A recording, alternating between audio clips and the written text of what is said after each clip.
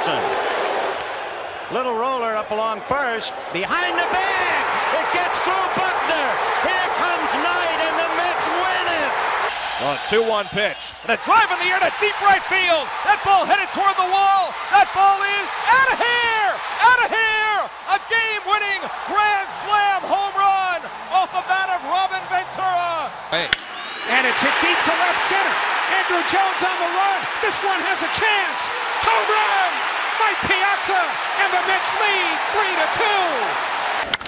High fly ball to left. Back at the wall, and the captain's going deep to the wall. Turner drives one to center, chasing Nimmo back to the warning track right at the fence. He made the catch! Oh, wow! The catch of the year for Brandon Nimmo! He took a home run away from Justin Turner! Wow. Ladies and gentlemen, may I have your attention, please? The show starts in 10, 9, 8, 7, 6, 5, 4, 3, 2, 1, go!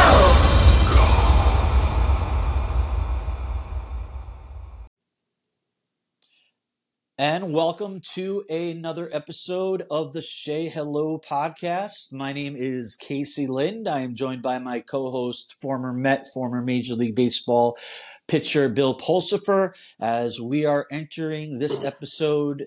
It's a dozen, Bill. It is number 12. How are you doing, sir? I'm hanging in there, man. I'm doing well. How about yourself? I'm doing okay. We'd like to thank Stephen White, our producer behind the scenes, who takes care of everything that you don't see and we don't see. Please check out his website at roots-recordings.com and his podcast at Cold Popcast. So thank you, Steve, for everything that you do. And, Bill, here we are in the midst of the MLB playoffs. And I know you're more pumped than the average fan, as you said that weeks ago, and we are right at the end as the Texas Rangers have punched their ticket to the World Series, their first World Series appearance since 2011. And let's just go right into the Rangers for a second and get your thoughts and my thoughts on that series. Rangers were down 3-2. Going into Houston, and they took both games. Not one team won a home game. Every away team won their games. Not one team got a victory. Props to the Astros. I should say props to the Rangers. And, Diamondbacks and Phillies. I'll be honest with everybody listening. There's no way around it. We're recording this before we know whether the Phillies or Diamondbacks in Game 7 will go. So we'll play along later as if they each win, if that works. But before we do that, Game 7 is always fun, and we're going to get two. First time since 2004 that both LCS went Game 7. So your thoughts on the Rangers and the ALCS with the Rangers prevailing? Yeah, I think we had talked about it before, and I said that I felt like they needed to be punched in the mouth a little bit, and they did get punched in the mouth 3 days in a row, 3 games in a row. Obviously, crazy series with the home team not winning any of the games, but the Rangers showed some serious resiliency, and I felt like they were the team to beat. I don't like predicting baseball because it's so hard to do, and I was sweating a little bit there because I had said that I felt like the Rangers were going to go through. But great ball club, hitting on all cylinders, showed some great resiliency and some fight to come back from being on the brink. And you got to say that they got a chance, man. That's for sure. Yeah, and they talked to Dusty Baker after the game about how crazy is it for, just the Astros not to win a home game. 4 games, 0-4 at home. He talked about how disappointing it is for the crowd and all that. But that's insane. And my opinion, home field advantage in baseball is not that imperative, compared to other sports. But that's extreme. 0-7 in terms of home teams. So do you make anything of it? Or is this just baseball such a strange game? Yeah, I think it's just baseball is such a strange game that anything can happen. Like I said, that's why I have a hard time wanting to predict what's going to happen, because anything can happen, and this just proves that anything can happen. And then once you get to this time of the year, you got the best teams and the hottest teams. So surprising, yes. Surprising, no, because baseball's just baseball, and shit happens. Yeah. With the Rangers, I put my foot in my mouth back when deGrom was signed over there and Scherzer was traded over there. As we keep it in Mets talk right now, when deGrom signed there and took more money and opted out of his contract, and they said, "Oh, the culture has changed in Texas." So the Rangers, who have punched their ticket, like we just talked before, and I'm going to keep it in Mets talk. deGrom signed there. I put my foot in my mouth. Scherzer was traded there, and they talked about how the culture was changed, and we all were like, the Rangers, because they had lost over 100 games in 2021. To be in the World Series 2 years later is insane. So here they are. Now, my question to you, we don't know if they're going to win the World Series or not, but they're there. They made it. And nobody remembers second place. No, Phillies are not happy about going to the World Series in 2022. They got swept by the Astros. You got to win it all. I've seen a lot of Met fans on Twitter and on various, radio stations and whatnot.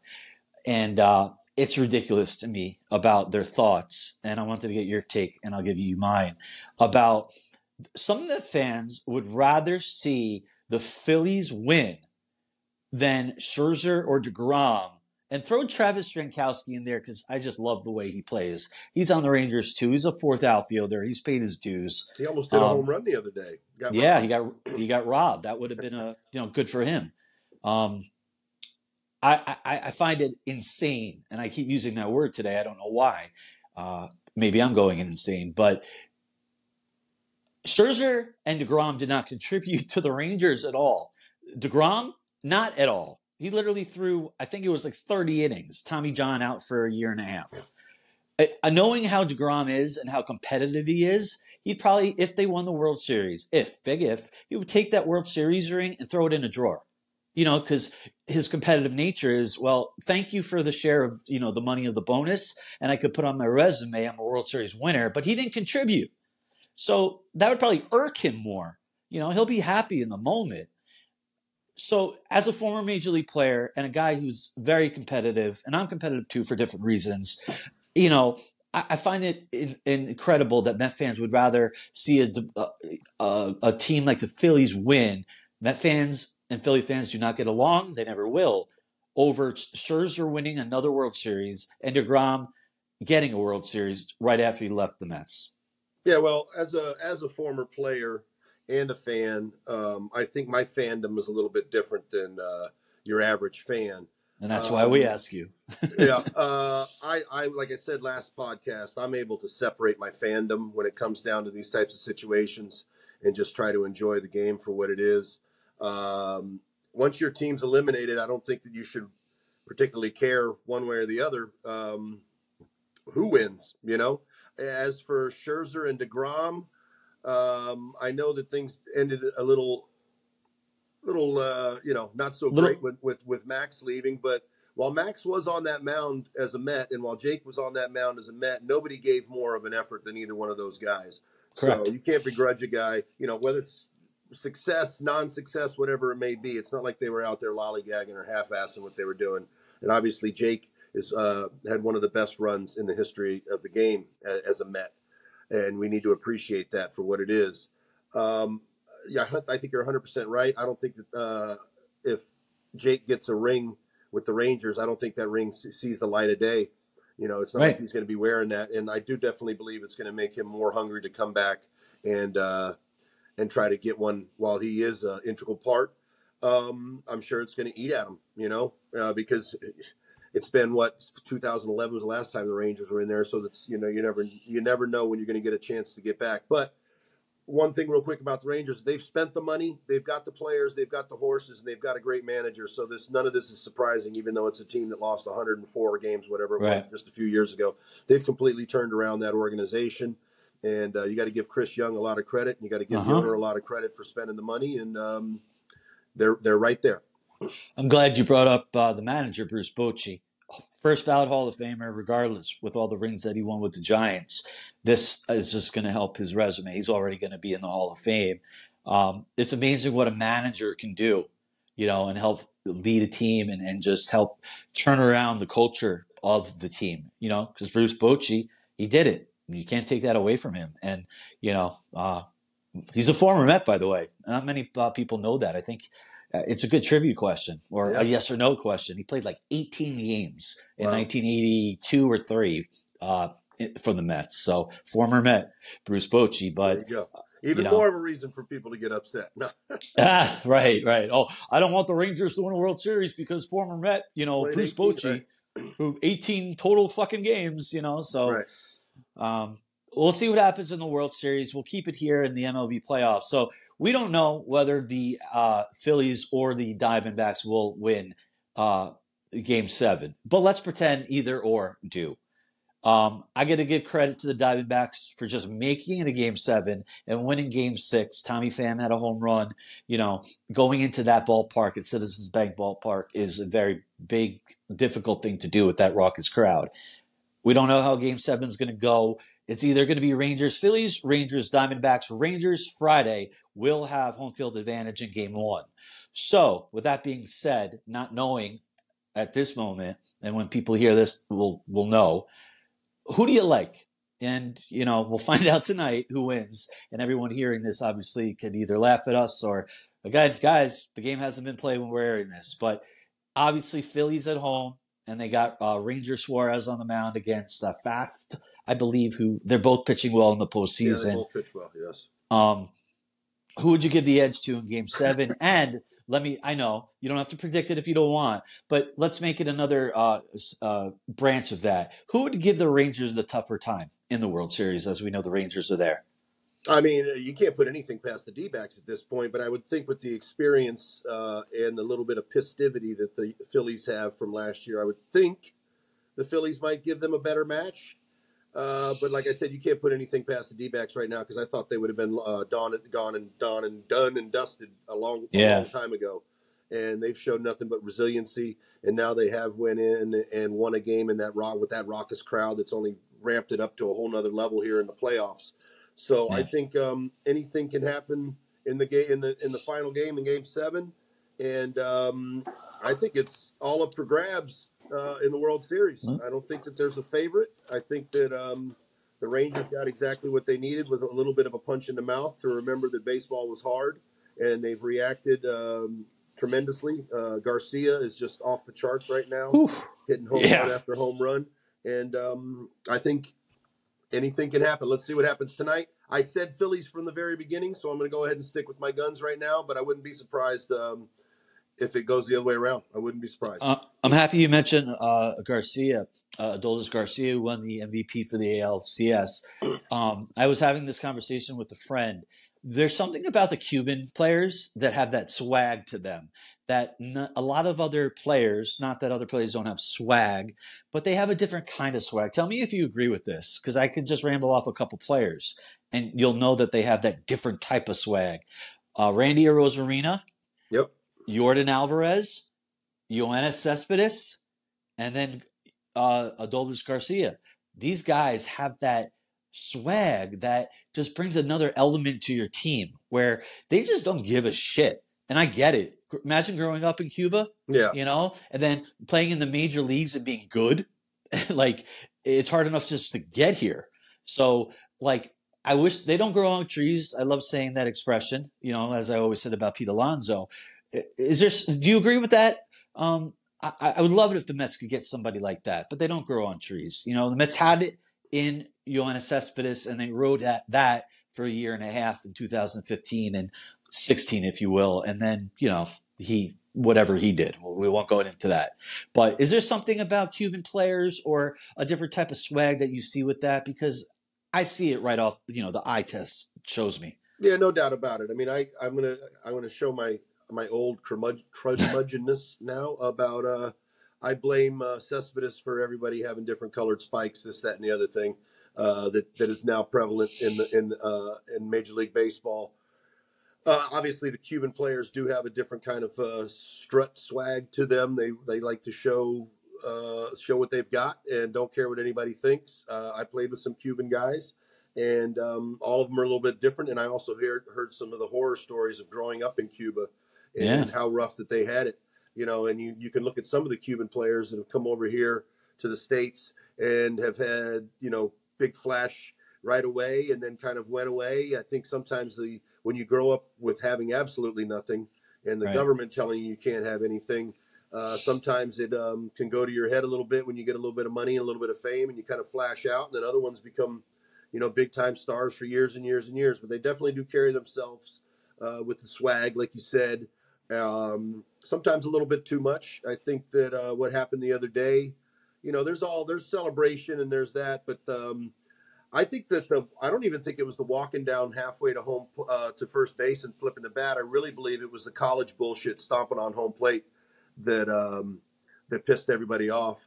We don't know whether it was on purpose or not. I don't know if it was necessarily him getting hit on purpose by team or just Abreu, the other pitcher, just took it upon himself that he didn't like it. But Cuban players definitely carry themselves a little bit different than your average white guy, if you want to say that's know. But exciting player. He's on fire. I didn't particularly care for all the shenanigans, but as you saw, but shoot, it must be 2 or 3 home runs again. Now the first home run he hit right after he got plunked and they got into it. He took it a little bit differently. He walked and then he just threw the bat down and then took his little trip around the bases and stepped on the plate. So and he never stopped hitting home runs. It's insane. It's crazy. Yeah. He never stopped. It was like they booed him in Minute Maid Park, and look what he did. He got the last laugh. He got the last laugh for sure. Oh yeah, absolutely.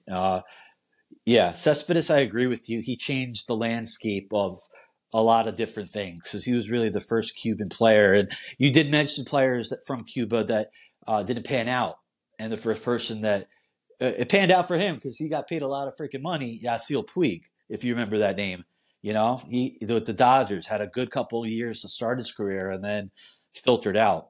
Part of me wonders like now if it's like a thing that you have to keep up, as a Cuban player, because I'm sure if you're in Cuba, you're following the guys that are in the league, and you gotta have your style, you gotta do your thing, Part of me wonders that, but whatever, to each his own. I'm not one to to pick on people for whatever they do. Everybody does their own thing. You can like it, you can dislike it. Yeah. Now, we talked about swag, and this is a different type of swag. And I had this conversation with the same friend. In the news again today, and this is not going anywhere, Met fans, Ohtani. The Mets are going to be front and center, and it's made its way back into the headlines today. You have the richest owner in sports, you have the biggest market in sports in New York, and you have arguably the biggest name in sports, at least the biggest name in baseball for sure, Ohtani. You're going to hear all the rumors about how the Mets are going to be involved, and they will be. He's the biggest name, and Steve Cohen, the owner of the Mets, loves, shiny, big objects, whether they're art or they're his huge fish tank or probably the 30. He has. I'm sure he has a shark in his house, I believe. Yeah, he's got a shark tank that's bigger than both of our homes combined. I'm sure. That's what almost $19 billion will do. Good for him. But Ohtani, he's a different type of swag. He's not going to throw the bat down. He's not going to show up anybody. But, he's got that aura about him, obviously, when you have that, he's not going to pitch in 2024. And I'm sure we're going to talk about this a lot because these rumors are not going to go away until he signs with somebody. I know how you feel about Ohtani. We've talked about it, how you would love if the Mets could sign him. But, obviously it changed a little bit with him having surgery for his arm and he won't be pitching in 2024. But are you ready to pay $50 million for a DH if that's what it comes down to? Well, look, DH, I know the Mets don't know this, but because of who the DH has been the last couple of years, but DH is actually a pretty important position. So if you're going to get one of the better players in the league, knowing that in the future he's going to be able to help you out on the mound as well, I don't see why you wouldn't want that. I mean, he's obviously he's proven that he's an upper echelon elite hitter as well as a pitcher. So it's not like you're rolling the dice on a guy that's a pitcher that, okay, he might be able to hit a little bit. No, this guy can flat out hit. And I think it's bottom line. It's going to come down to whether he wants to play in New York or not. I don't think the money's going to be an issue. I think it's just going to really come down to whether he wants to be a Met. And we can be hopeful, and I'm hopeful. And I don't know his personality. I know that I question Trout and his personality because he had his opportunity to come back east and play, and he chose not to. And he chose also not to play in October ever. So it's true, though. I laugh, true. But it's unfortunately true. And unfortunately, we miss out, and a lot of the country misses out on those types of players playing in anonymity.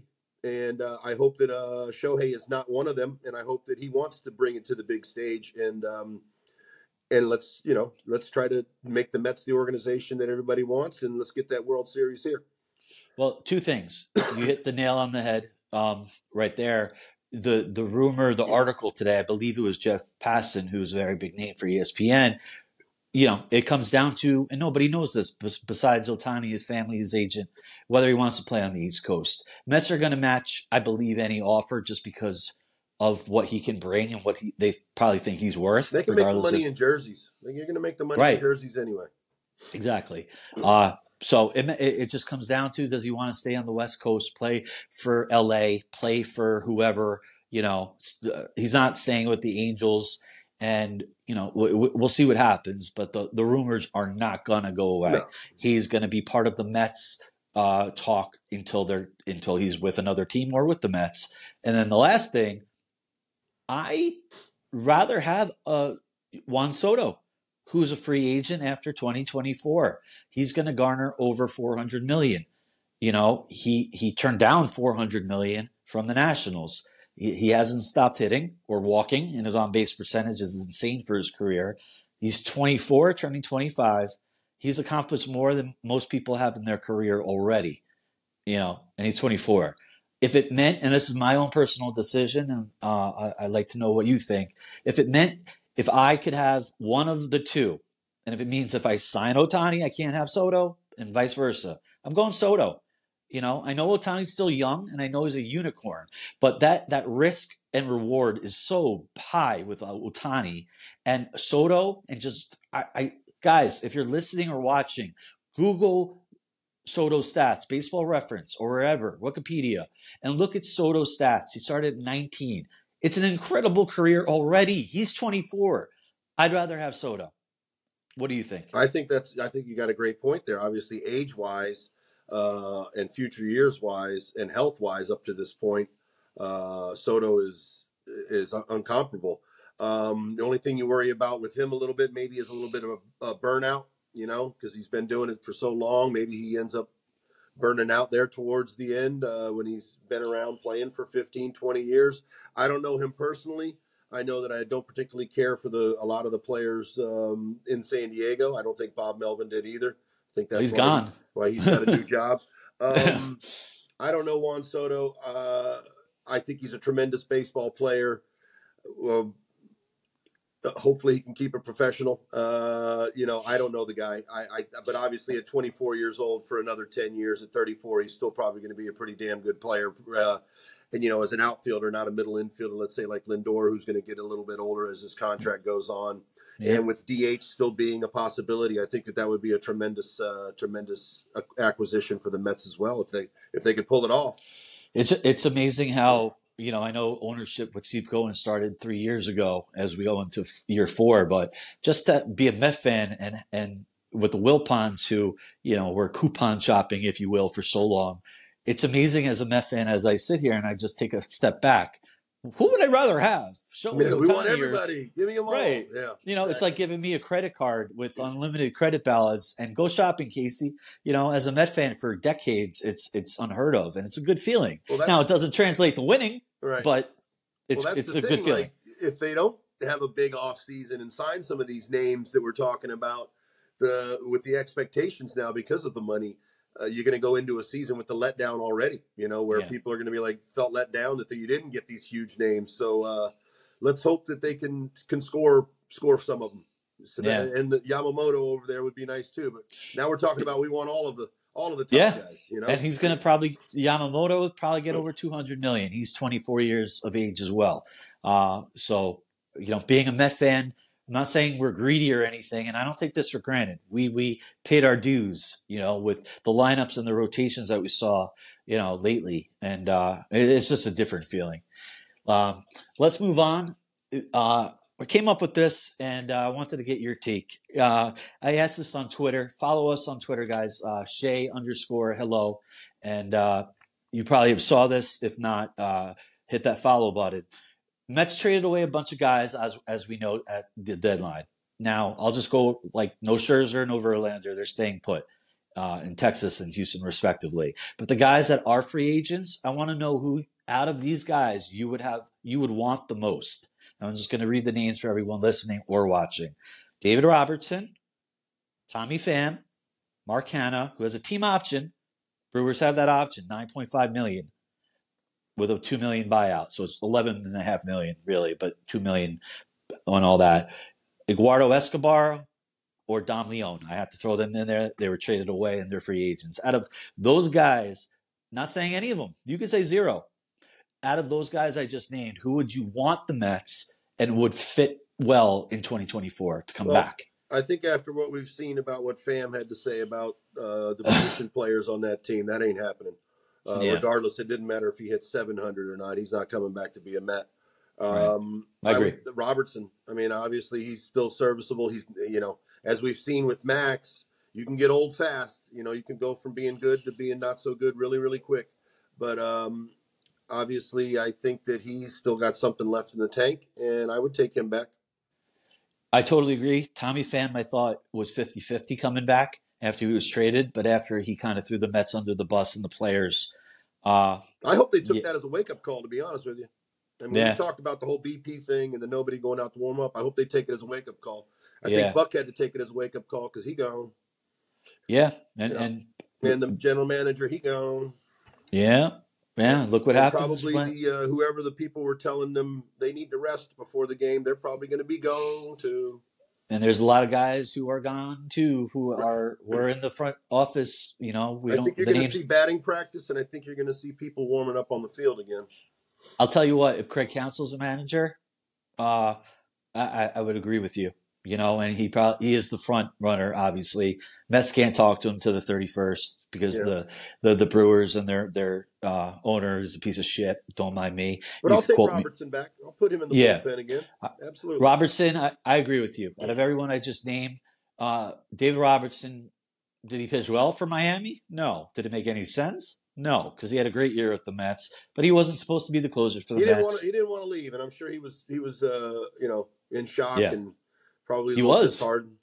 Yeah, and that, as we know, if we look back, was the beginning of all the chain of events that went down. Robertson traded 5 days before the deadline. Max goes to Cohen. What the hell?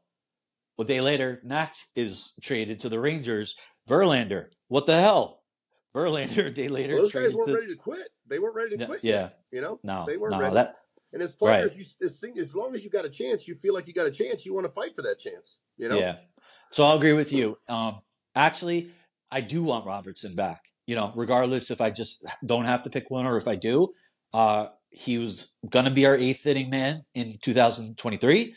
Hopefully Diaz is ready to go, which I believe he is, and he has a good offseason, and that he's good.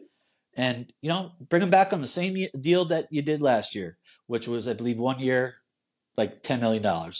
Bring him back, eighth inning man. Pressures off out of Vino, to be that eighth inning man, and, go from there. I got a fun one for you, Bill. All right. I love these type of questions. Mount Rushmore. Now, we all know that there's 4. I'm going to go with the category of the Mount Rushmore for this one of, in your opinion, Mets, most underrated Mets in history on that Mount Rushmore. Go ahead. Well, I'm gonna cheat just a little bit because we did have our notes earlier, and I think you hit it right on the head. To be honest with you, I sat and thought about it, and I couldn't come up with anybody any better than what you came up with. And obviously, you're just gonna take mine because I told you who I picked. What do you want me to do? What do you want me to do? Okay. I don't know what to tell you. I don't know what to tell you. Okay. You picked the 4 best guys, and those are the guys. Olerud. Yep. You got Edgardo Alfonso. Rick Reed, the poor man's Greg Maddux, Yep. and then the kid, Gary Carter. These are guys that Yeah. were tremendous players. Some of them were all-stars. I think all of them were actually. Didn't Rick Reed made an all-star team, right? Yes, he did. So all of them were all-stars as Mets. None of them Hall of Famers. Actually, one of them is a Hall of Famer. One of them doesn't have his number retired yet, but he might get there. But I have to agree with you. I mean, I don't think there's, I couldn't come up with anybody else, to be honest with you. I thought long and hard. I mean, easy for me with really three. John Olerud, in my mind, is number one. He wasn't here long in New York, but look at the numbers, look at his defense, look at the clutch hits, and all that. Rick Reed, he's so underrated. Just watching him every start, and I know you knew him, just like you said, a poor man's Greg Maddux. He was fun to watch. He just was, and he put up his numbers, quality starts, relied on him. I believe he won the only World Series game in 2000 against the Yankees, which was Game 3 at Shea Stadium. And Edgardo Alfonzo, all-star, well-known Met, but still underrated. Without Edgardo Alfonzo, Mike Piazza doesn't have the career that he does in New York. It was the silence of how clutch Fonzie, in my opinion, was. Fonzie is one of the best players I ever played with, and I had the luck, the opportunity to play with him from short season A-ball, from actually extended spring training, all the way through to the major leagues. And he's one of my favorite players of all time. And I think I might have even said this to you before. I learned a lot of Spanish from. You did not? No. From sitting on the bus. We would sit on the bus ride, and I would help him with English, and he would help me learn Spanish. So that's my heart right there. I love that guy, and he's one of my favorite ball players of all time. Same here. Never played with him, never was on a bus with him, and just was watching him as a fan and as a little, as a teenager. The fourth guy on the Mount Rushmore was a little hard. Yeah, it's tough. Because Gary Carter is a Hall of Famer. Gary Carter is, a Hall of Famer. I could just stop there. That's all you need to know. But I do think he was underrated as a Met. And I could go no further. I don't think it was so much as a player. I think it was what he meant to everybody on that 86 team, because he was kind of like, and after, knowing Doc Gooden and spending some time with Doc Gooden and talking about Gary Carter and what he meant to him and what he meant to that ball club, I think that obviously Keith Hernandez was thought about as a captain on that team. But I think when it came down to you need to talk to somebody, you need some advice, I think that Kid was the guy. Yeah, and you hit the nail on the head. Gary Carter, 86, and what he did in that series with all the pressure, and the Mets needed someone and something, and he was always there. Other than, Lenny Dykstra in Game 3, starting it all off, Gary all series long. And just like you said, the leadership and someone you needed to talk to. He didn't have that C on his chest like Keith Hernandez, so you can't call Keith underrated. Absolutely not. Right. But Gary, I just think, was underrated, regardless of he's got a plaque in Cooperstown. I just think he was. But it's tough, for that fourth one. But I stand by the first three, and I'm happy you agree. I do. I think you nailed it. All right, I'll take it. I'll take the compliment. And before we move on to the mailbag, because we got some questions to get to, we were talking about Rick Reed and, Fonzie, the late 90s Mets. Al Leiter turned 58 years young on Monday. And I was looking at his numbers. Say hello on our we didn't do a newsletter on Al on his birthday. We did some other types of, happy birthday things. But Al Leiter, he was underrated looking at his numbers. Now, I wanted to ask you, do you have any memories from Al? Because, you played around the same time. Al, let's just let everyone watching on Say Hello Media on YouTube or listening wherever you get your podcast.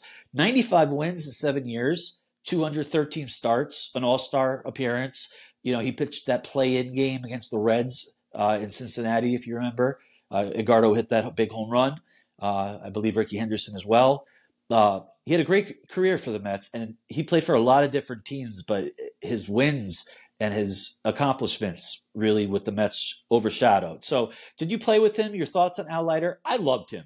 And his grunts on the mound, his tenacity, what do you think? What did you think of Al? Well, I did play with Al, and I actually had an opportunity to meet Al Leiter prior to playing with him when he was a Marlin, and getting to when I was rehabbing from Tommy John, Hundley introduced me to him, so we got to talk as left-handed pitchers. And I just remember watching him throwing 97, 98 miles an hour before they were measuring the ball out of the pitcher's hand, and they were measuring the ball at home plate. So you can only imagine what that was, in today's gun. I'm sure he would have been throwing 100, 101 miles an hour when he was a Marlin. He was just filthy. Loved his competitiveness. Kind of likened to myself, my approach to pitching a little bit to lefty. Him, yeah, you're both lefties. A little bit of your hair on fire, a little bit. Very competitive, fiery guy. He had a lot of advice for me when we did play together that I probably wasn't ready to listen to at the time, being still young and dumb, I would say. Yep. But and then as a Met, he actually kind of transformed himself into that flame-throwing, cutting the fastball all the time.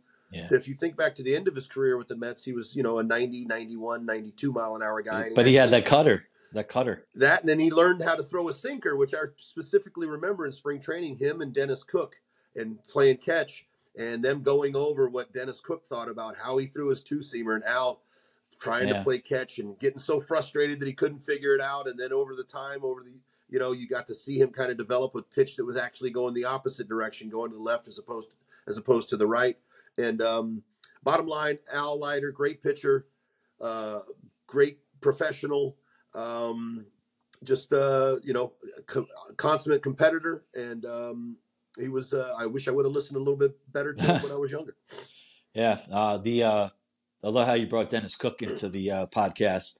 Is it something about lefties that you guys just had a bond? Because Dennis Cook, another lefty. There's a small few of us in culture, let alone in life, just population. Baseball. So we try to stick. I do another little thing with another group of 3 other guys that are former left-handed pitchers. The lefties, the show Southpaw, right? So it's a brotherhood within a brotherhood for sure. I have nothing bad to say about Al. Like you said, his tenacity, his fire. Yeah, you can't teach that. That's just with you. Yep. So, happy birthday, Al, and thank you for the memories. 7 years with the Mets. Let's get into the mailbag. We got some questions for Bill Pulsifer. Once again, follow us on Shay_Hello on Twitter or X, whatever the hell you want to call it, or Shay Hello, formerly known as Twitter. And Shay Hello Pod is our podcast Twitter name as well. You can always, we always come out before our podcast where we ask you to ask if you have any questions for Mr. Pulsifer. This week we got some questions. Let's get to a couple of them. Your boy, we're going to start with him first. JK, NYMGI. He is back. We know you're his favorite, and he's your favorite. And I appreciate him. And he appreciates you. His question for this week: what is your favorite piece of memorabilia you kept from your playing career? Oh my goodness. I'm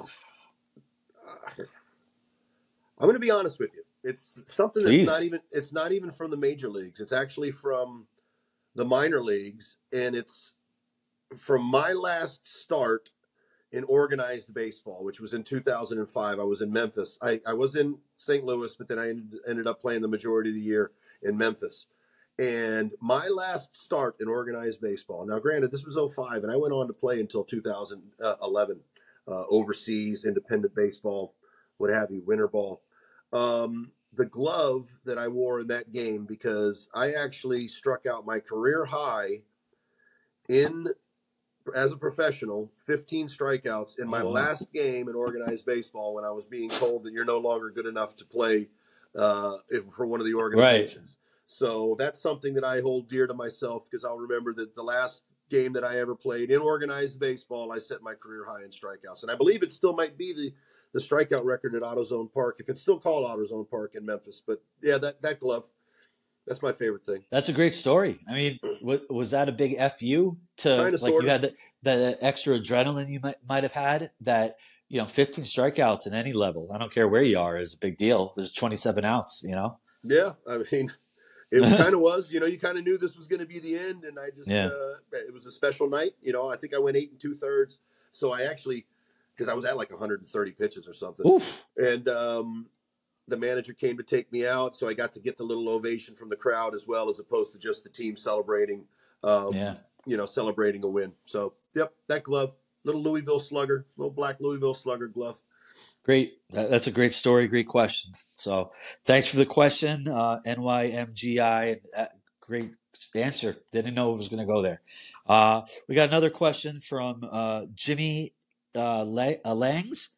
He goes, happy belated birthday, Bill, as you celebrated the big 5-0 a couple weeks ago.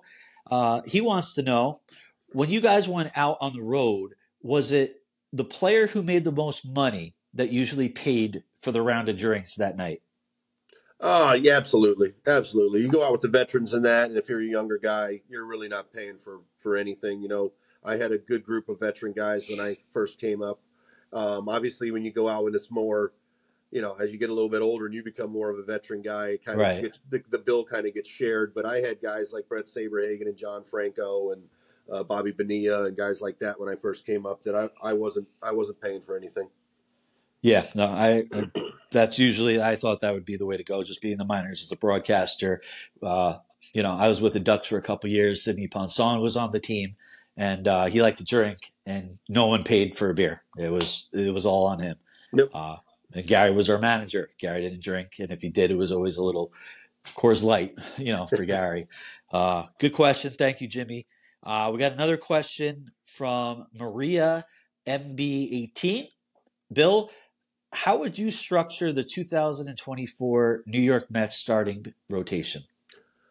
Well, I think as of right now, there's only two that we can completely pencil in. I think we talked about this last week with Quintana. Obviously, Senga's probably going to be starting opening day. Quintana right behind him. As of now, yeah.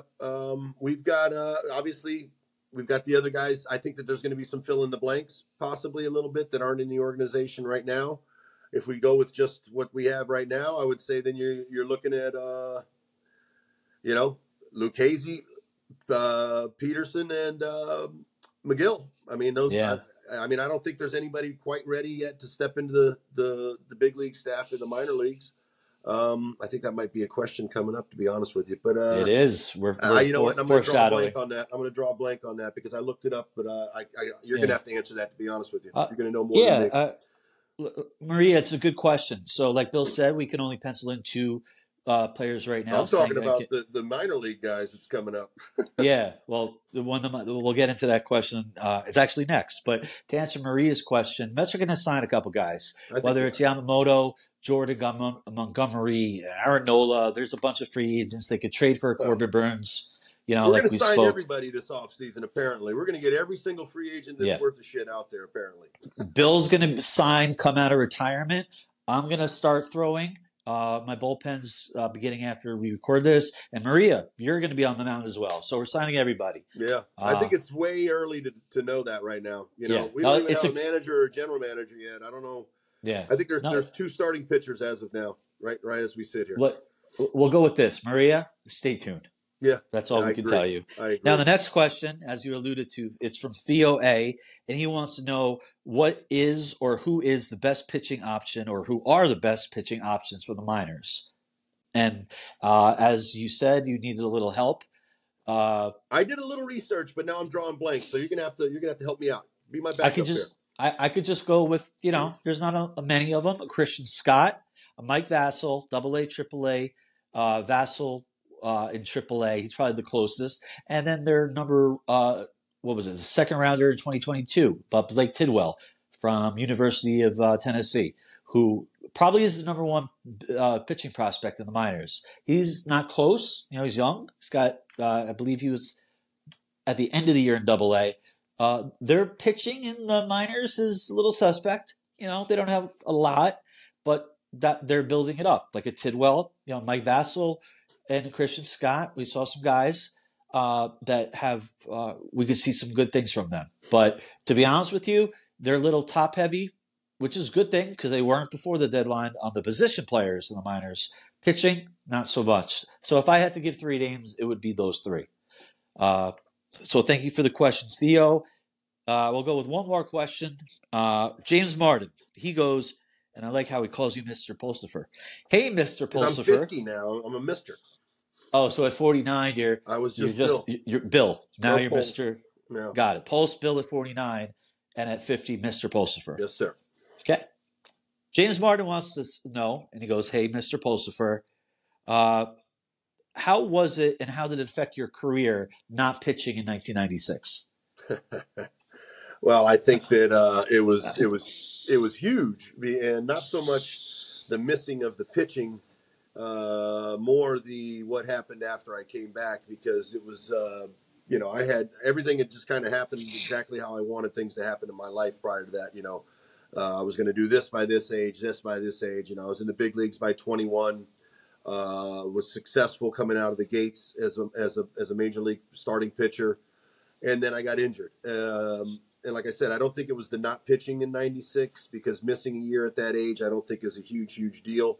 I think it was what happened with me mentally when I came back. Something just kind of changed. I don't know what it was. Obviously, it was an anxiety and depression issue that I had that didn't really rear its ugly head until after I had missed that year and came back.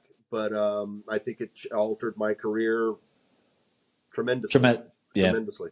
I think that when people say, "Oh, if there's one person you'd like to see that they didn't get injured and what would have happened with their career," if anybody ever asks me that, I always start with myself.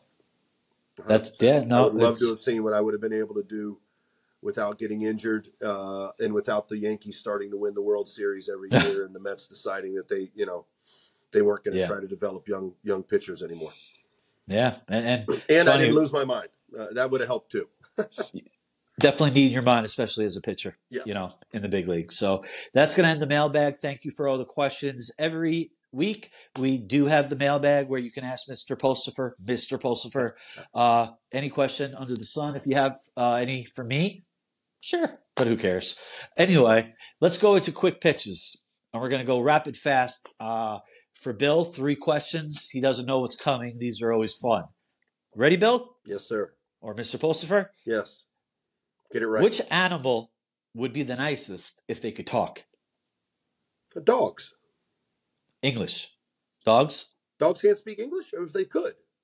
Well, I'm saying, like, hypothetically, if the words would come out of English or whatever country, Spanish in Puerto Rico, etc. I think as man's best friend, it's got to be a dog. I would think dogs would be the nicest, I mean, I know I love my dogs, and they're the nicest to me. I wish they could talk. I think sometimes they look at me like they want to talk, so I would say a dog. Definitely I'm a dog lover. I have Shay, obviously. I agree. Dogs. And we know as dog lovers, they do talk to us with their eyes, their actions. They talk to us. Yeah. I'm just saying, if they could verbally talk to us. Cats would be telling you, screw you. Dogs would be telling you how much they love you and how hungry they are. Dogs would say, I'm hungry, feed me, or I got to go take a shit. And cats would say, get the hell out of here. Yeah, leave me alone. Right. And no offense to cat lovers. That it's just, you probably agree with us. They just don't love me as much. Exactly. Next one, as we continue the rapid fire of quick pitches. What is your most hated way of transportation? I don't really like flying. I mean, obviously I had to do it for a long time. I just feel like, man, if it ever does go down, it's kind of pretty much it. So that's it. not a big fan of flying. I'll do it. Don't get on there fearfully, but I would rather not if I didn't have to. Is it more of that? Actually, you know what? I'm going to change that, and I've never done it, but I'm going to say cruise ship. Wow. I don't want to go on a cruise ship. Okay. Now, I guess we could do this with any mode of transportation. That's the way I wanted to frame it. Mode of transportation. But it's because someone else is in charge and leading the driving of it, the plane. I just think on either one of those, if something happens, man, you're screwed. You can get into a fender bender or riding your bike. You can fall off your bike. But if the plane falls out of the sky, we got problems. Yeah. Okay. That's fair enough. The last one, we're just going to keep it. I don't know why I did this, but transportation questions. In 2050, or let's screw it, 2050, 2075, what is, in your opinion, the fastest mode of transportation? Let's look into the future. Teleportation. You really think that's a possibility? I think anything's a possibility. Well, yeah. And I don't know. I don't know. I mean, That would be fastest crazy. mode, I think it's still going to be a plane, and I think that the plane, if we don't have teleportation, but I think the airplane's still going to be the fastest, unless we're going around on rocket ships from place to place. I tried to make that's why I said 2050 and moved it to 2075. We won't be here for any of that, but I was just trying. Yeah, electric cars. No one thought was going to happen. We all thought, like when Back to the Future came out in 1980, whatever it came out in, that hoverboards and flying cars, I should say.